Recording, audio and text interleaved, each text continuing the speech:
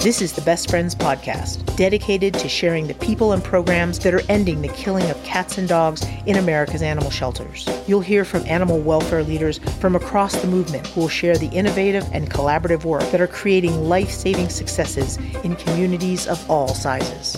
Hello and welcome. This is another episode of the Best Friends Podcast. My name is John Dunn, and this week we're going to be talking about some words and terms that we'd prefer be removed from the animal welfare lexicon.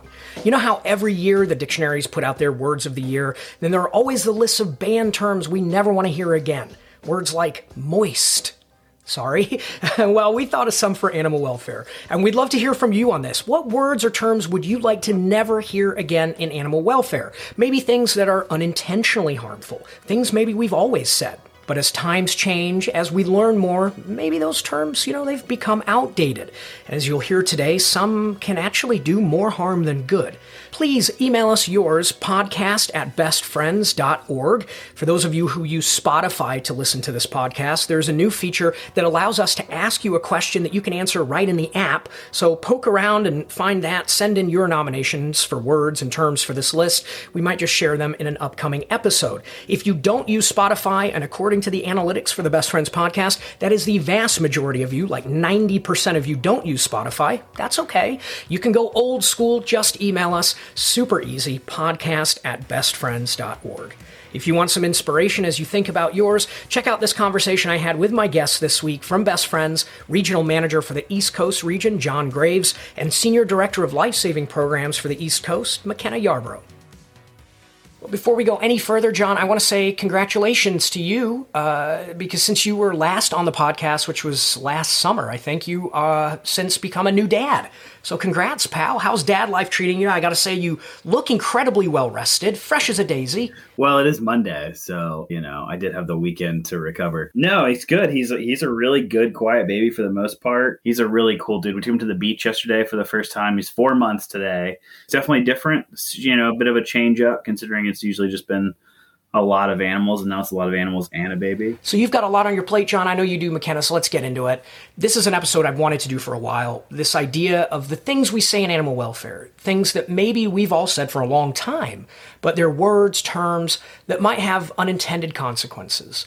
And this can apply to words we use just generally inside the industry with each other, inside baseball terms, and the things we say publicly as well to adopters, donors, elected officials, whoever. But as we learn more over time about animals, about people, about pet ownership, sometimes I think our language doesn't keep pace. So it's a question of making those connections. And once you know, and you can do better, right? You can update the style guides, your organizational style guide, but you're also your own personal style guide, right? Some of the terms we'll talk about today are things that we've all said for years and years. I'm looking forward to hearing yours, but I'll get us started if that's okay and say that I would like to see this one used a lot less often, maybe never again. And that one is the term forever home.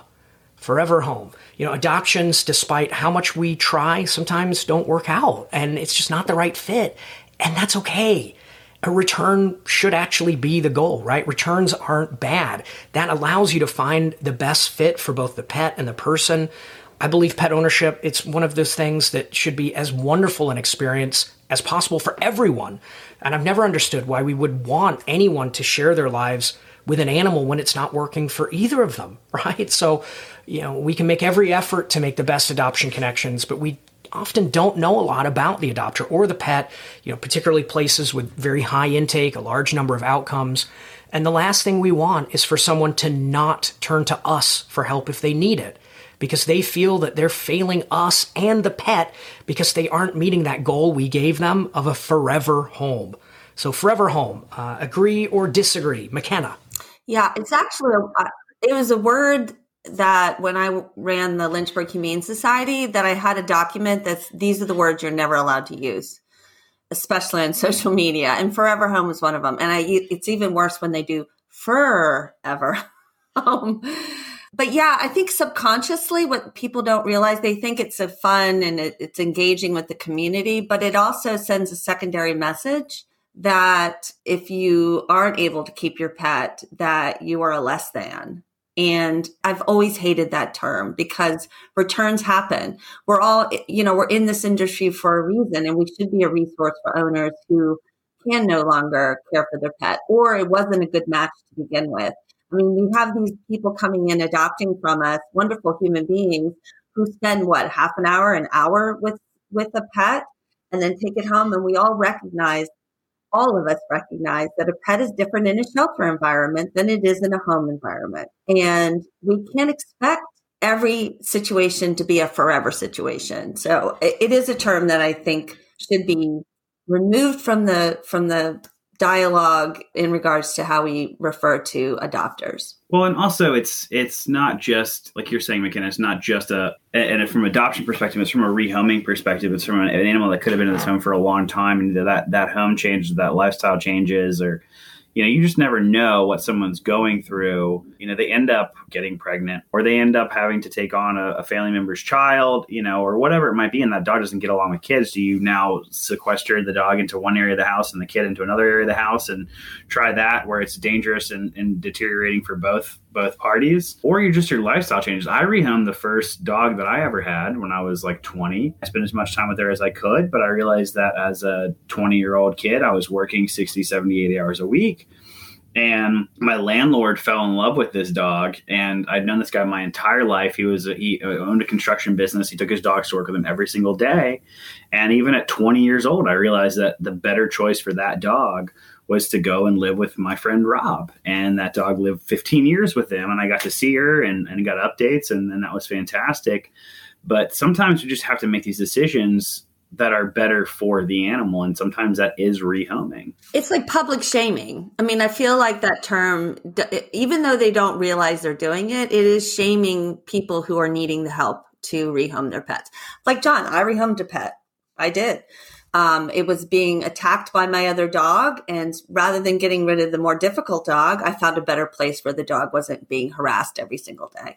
So what I'm saying is we all might come into this idea of a forever home, but what it does is it shuts down the door for allowing people to come to you when they need help. Exactly. You're eliminating yourself as a resource to them, which is something that we've done in sheltering for so long on so many levels. But this is one of the biggest ones where they were afraid to bring them to us because now also they're going to get on the list where they can't adopt in the future because they've brought this pet back to us. Now, the other thing too that I always go back to is for the perspective of the dog or the cat, whatever animal is being rehomed, we're all fans of long-term foster. We are all fans of a dog going into or cat going into a foster for 1 month, 2 months, 6 months, whether it's for, behavior intervention or whether it's just because that dog's a little bit harder to move or that cat is just another tabby cat or whatever it might be or needs medical attention. It's in this one home for 6 months where it gets used to these people, where it gets used to the routine. And then after that, we adopt it out to a new home. If we're okay with that, then why are we so damaging on people that need to rehome their pets? I think sometimes with this term, and this is the case with others as well today, maybe we may talk about, it's like we're worried of the repercussions of like not saying it, right? So if we don't say forever home, it's as if we're concerned that we're going to start allowing adopters to see pets as temporary, as disposable, like new shirts, right? And not family members. Like we're the ones opening the door to that, to say it doesn't have to be forever. I just think there are other ways to say it that maybe don't set folks up for a potential of feeling shame if it isn't working. A loving home, for example, might be a way to say it. Or maybe just home. It doesn't even need an adjective. And just to reiterate your point, McKenna, we want people to come to us when they need help, right? They are not going to do that if they think that they have failed you. They are not going to do that if they think that they are going to be shamed for this adoption not working out, that they're going to be judged for it. Okay, let's do another. McKenna. I'll tell you one I can't stand when I hear it. And I know it's a term we use all the time in shelters. But again, it was a term that was not allowed to be used in my organization. And that's aggressive. Yeah. And the dog was aggressive. That means 100 different things. So what we said is okay, if you're going to use the term, you need to stop and define what that term is. Like, what is the action that they saw that made them label that aggressive? So in a sense, we got rid of the word in my organization when I was running it. And instead, we made them say the dog tried to bite the right arm rather than the dog was aggressive.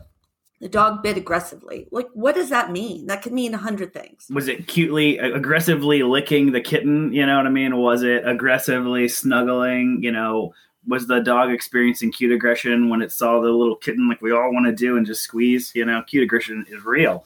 So no, but for real though, like, yeah, you have to be way clearer in that, because that's kind of like labeling a dog that, or a cat that, as being aggressive. Yeah, labeling an animal as aggressive can mean a whole myriad of things to different people. You definitely need to get a lot more clear on that. Yeah, and again, there are probably others in the same vein that are potentially problematic. Dangerous, another one of these terms that may actually have a legal definition because it's in a local or state law. Really, any kind of behavior-related terminology can be tricky. And in fact, another of mine was behaviorist, which I'm really doing on behalf of Mark Peralta. You're welcome, Mark, because I know that's one that he really wants to see used correctly, because animal behaviorist, it's a really specific, highly credentialed position. I think there's only like 8 in the country. I mean, oh man, is that true? I think there's like in fact, I knew one, I hired one. She made it a really big deal. She was a certified behaviorist, that she had to go through certain certifications. And there was only a very small group of them in the whole country, but people throw it around all the time. Yeah, people labeling themselves as something they're not is very common. We see that a lot too with veterinary technicians. Again, that's a very real, specific thing. Someone can go through and become like a certified veterinary assistant here, but that's not the same thing as a certified veterinary technician in North Carolina. Yeah, again, listen, words matter. Definitions matter. Those different titles actually also give authority to do certain things, right? So maybe a solution for this one is just not give people job titles they didn't earn. John, what about your list? I mean, the term bully has always driven me nuts. Bully breed.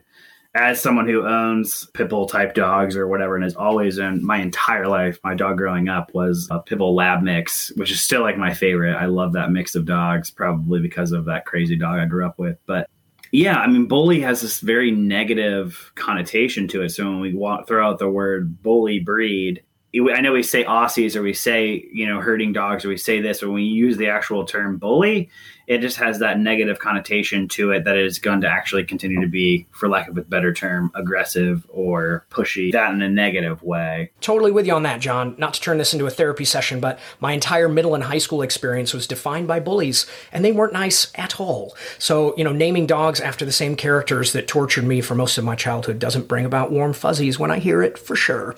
And those blocky-headed dogs, setting aside the problem of not treating dogs as individuals, so many of them are just the biggest softies, right? They're the furthest thing from being a bully. So that negative connotation, I don't know that it does them a lot of favors.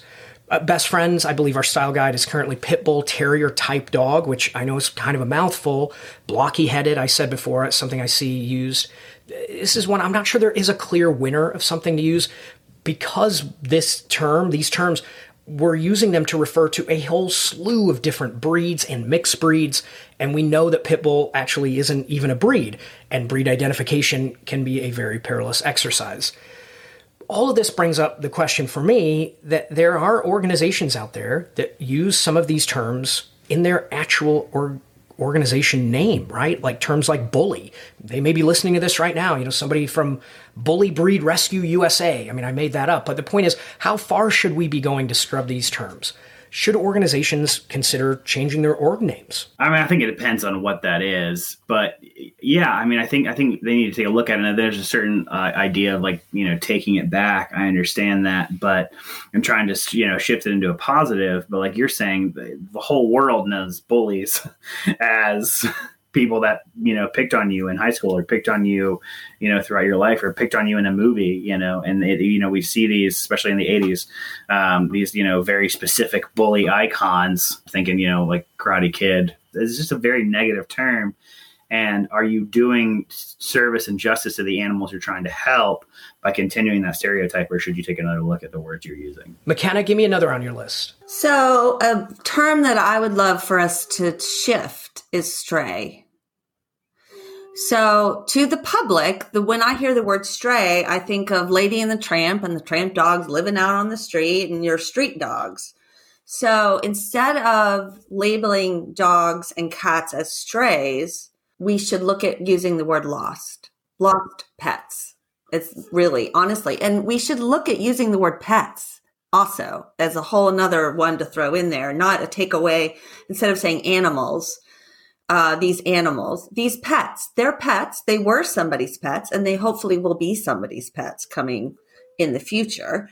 So it's something else to think about. But I definitely would love to see the word stray be used less and the word lost be used more. Well, stray also takes away from the cats that live outside, community cats, that is their home. And so when we continue to refer to them as stray or aimless and wandering, they're not. They live here. This is their home. So I agree with you. We need to make sure we're being very specific about what term actually applies to that animal, whether it is actually stray and aimless, or whether it is lost, or whether it is a community cat. Can you recall the percentage of pets that enter shelters that are owned? I think it's for dogs. I think it's around 45% of the strays that come in on average. I might be off on that. And really, honestly, most of them are owned. The owners just didn't come back to get them for whatever reason. And a lot of people assume they were abandoned or dumped. And that's two other words I'd like to see us stop using as a whole, because again, that's judgy and labeling people in the community as a negative. And we are making assumptions that we don't know. Now for cats, I think the lost cats, I think it's like 2 to 4% go back to owners. Are cats really lost? If they're living outside, people pick them up. They may not be lost at all. They may be living in their home outside in that environment. Most of them, I would say, with cats, most of them are not stray or lost. And cats specifically, right? We know if a cat is picked up by an animal control officer or a neighbor, whoever, taken to the shelter. Listen, we're not going to debate on this program right now whether or not people should be allowed to let their cats out. Cat owners are going to let their cats outside, whether we like it or not. We're not going to stop it regardless of how we feel about it. But for those owners, for their cat to be gone a long time, not unusual, right? So their cat gets to the shelter. The owner by day maybe 2 or 3 says, hey, where's my cat? These are all days that are elapsing and whole times are running out. So by the time they've noticed, the cat may already hopefully have been rehomed, adopted out at the shelter. But as we know, in so many communities, the outcome may not be positive. And the odds of that original owner just going on at some point to get another cat, letting that cat outdoors again, generally pretty good. So if we don't do anything different, we're just continuing to help, perpetuate this cycle. Well, how about this one? How do we feel about the term adoptable? I think it's similar, I guess, to aggressive. I'm not opposed to the term adoptable, but it needs to be narrowed for sure. It needs to be, I don't know. Yeah, I don't know. Yeah, that's a tricky one. Yeah, one here that I think maybe has better options. So but with an asterisk, maybe. I don't know. For example, best friends, we use healthy and treatable. Adoptable is just so dang subjective, and that definition absolutely changes from person to person, place to place. And of course, what is adoptable has changed even in the last few years. FIV positive cats, once thought to be totally unadoptable. But as we learn new techniques, we learn new things on the medical side, we realize it's not dangerous to have an FIV cat mixed housing with cats that are negative. So, again, adoptable is just a really subjective term. And I think these types of terms made things like our earlier data collection efforts fall short because it relies on individuals' perceptions of what is good and what is bad. And we know we don't agree on everything in animal welfare. So, as I say, we use healthy and treatable at Best Friends, which has its own subjectivity, treatable, but we have tried to define these things, some conditions like amputation, for example. We've tried to define these things, and we have position statements on our website, which I will link to in the show notes and on our website at bestfriends.org/podcast. I don't have a solution for this, but I thought about this because obviously we knew we were going to do this broadcast today, but I wonder about the term owner surrender.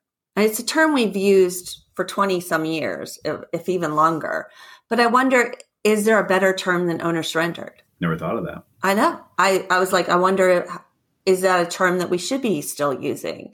Does it lead us to any negative thoughts around it? I know that also pulls in the irresponsible owner. You see those social media posts of people calling people out for having to surrender their pet as being abandoned, dumped, or irresponsible.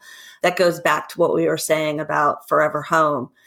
But the term owner surrendered, So I tossed that one out to you too. Yeah, I don't know the history of the term owner surrender. And if anyone does, by the way, please email us podcast@bestfriends.org.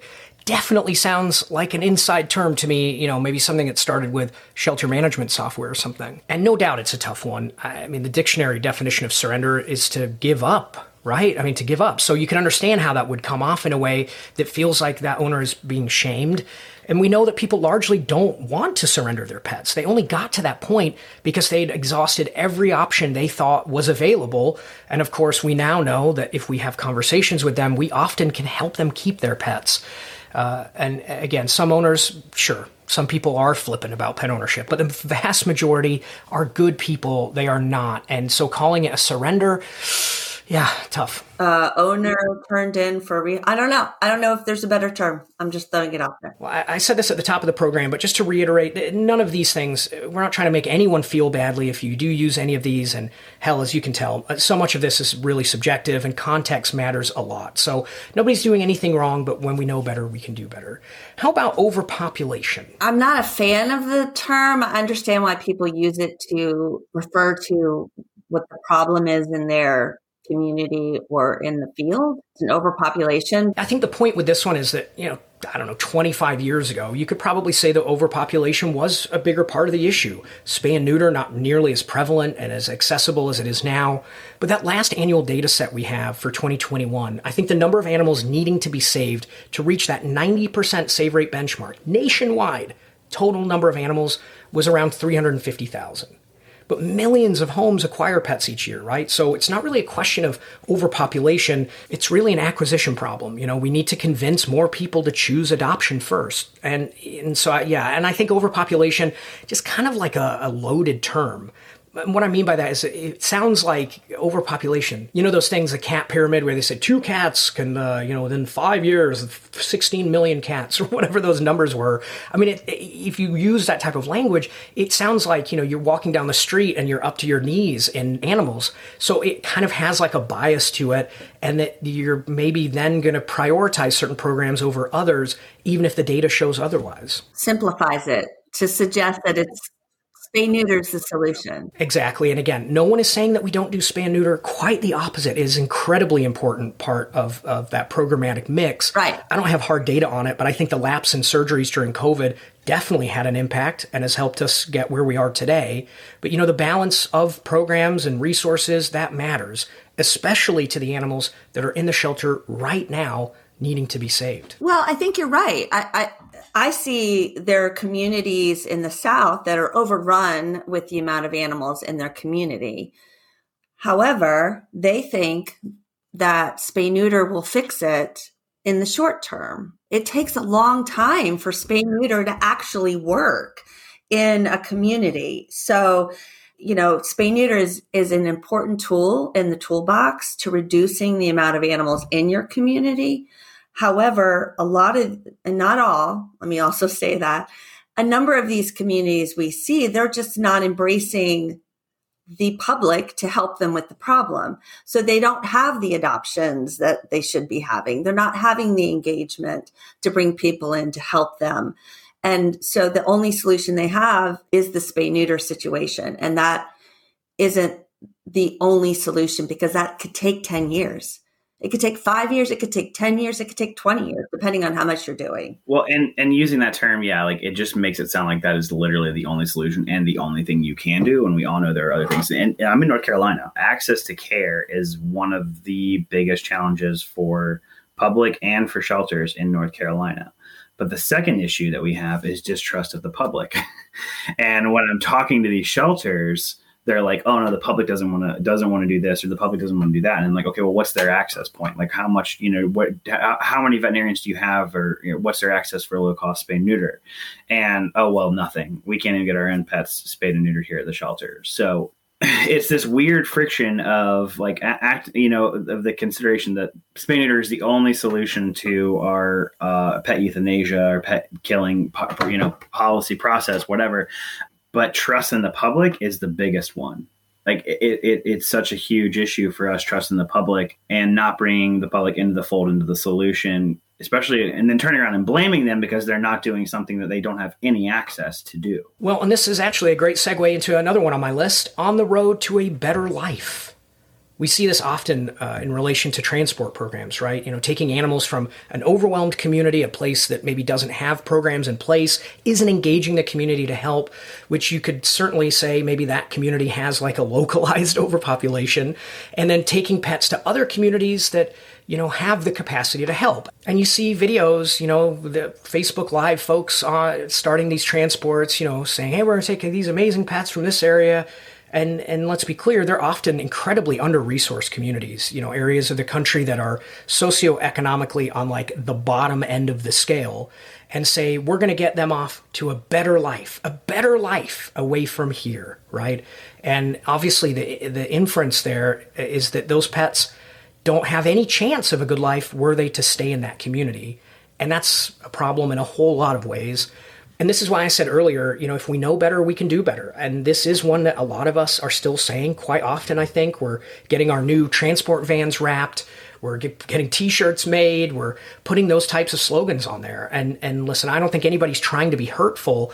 I just think over time, that type of thinking, conscious or not, can actually impact us and almost create like an unconscious bias, right? Because that thinking seeps into our psyche and sets up a this community bad, this community good sort of mentality, right? This community not worthy of pet ownership, this community worthy of pet ownership. It's really that kind of binary when you think about it. And John, as I said, it really dovetails into your point. These communities often aren't doing better for pets because they don't care or because they don't want to. Obviously they care. They've actually engaged people from outside of their community to come in and help. They're often not doing better within the community because they don't have the resources to. So maybe instead we say on the road to a new life. Yeah. So that kind of leads into a soapbox moment. Not every story needs a villain, but yet we always feel like we need to find a villain to blame or to negatively show or highlight so that we could be better, or that the act we're doing is monumental in some fashion. It goes to this whole concept of the kill shelter or the pound or we don't need to call shelters kill shelters. We do not need to do that any longer. We need to stop it. We don't need victims. We don't need villains. We just need to show the work that we're doing in a positive way and not try and bring any other person or any other organization down in the process. It doesn't do us any good. It makes us all look bad. Yeah, Freedom Ride has been one of my least favorites for a long time because exactly what you guys are already saying, like, this community doesn't have the resources in a lot of chances, doesn't have the situation. They don't have the resources. So that we're sending them off to a better place. And in the Freedom Ride denotes that this shelter is not trying at all. And in a lot of times in my experiences, those shelters are the ones that are really busting, and they've gotten up. Some of them get up to an 85, 90% live release rate, because they bust so hard despite having no resources. Because they're working so hard to get these animals out of their shelter and out of their community and into an area that is more resource rich. So now we're vilifying them. Most importantly, it vilifies the other shelter, even no matter how hard they might be working. Now, on the other side of that, you also need to be it drives me crazy when I see shelters that are only doing transport and they won't adopt out to their community at all. Again, it comes down to that whole distrust of community because you're no longer working to serve your community while you're saving pets. You're just focused on getting them out because everyone in your community is evil or bad or whatever. But if you can give them some access to care and help them get them spayed and neutered and vaccinated pets into their hands, then they automatically become a better owner and you become a resource for them moving forward. Really, if you look at this podcast and you say, when I do a social media post, is there anything in this social media post that's going to make someone feel bad? Whether that's the public, the other shelter that you're helping, the donors that you're trying to get money from, are you going to shut them out because they're overwhelmed with the red alert, red alert, red alert? You know what I mean? Like, really look at your posts and the language that you use. And we have to stop beating up on each other and stop judging and stop being so negative. and look at more positive ways of expressing things. That hero villain narrative point, McKenna, boy, what a good one. You said it earlier, but for folks who are not aware of you and your background, before Best Friends, you ran the Lynchburg Humane Society in Virginia, a truly great no-kill success story, I think it's fair to say, at a time when maybe those types of success stories were the exception. They weren't the norm. You guys were cooking when the no-kill recipe really wasn't as widespread as it is now. And I have to think that you were, whether you wanted to be or not, you were put into a position of being that hero to some and being a villain to others. But why are we the enemy? Because we're a no-kill shelter? We never use that term. We would always look at ourselves as we achieved no-kill. And in fact, when we first started down the path to reaching a 90% save rate, we didn't use the word no-kill at first. We were trying to reach a 90% save rate for our community, for the community. So what we built ourselves up on was to be a community resource that helped not just the city of Lynchburg, because we had the contract for sheltering for the city of Lynchburg, but we took in animals from all around us. We took in owned animals that no longer could stay in their homes into our shelter as a resource. So we wanted to be seen as a resource. And so when other shelters started to fill up and they needed to make hard decisions on space, they saw us as a resource, not as a hero. And we didn't project ourselves as a hero, but we did say, we are always here to be helpful, to help animals who are at risk. I just realized the time, about 10 minutes to the top of the hour. Were there others on your list that we didn't talk about yet? Perfect. Yeah, I know a lot of that cutesy type talk is kind of controversial in its own right.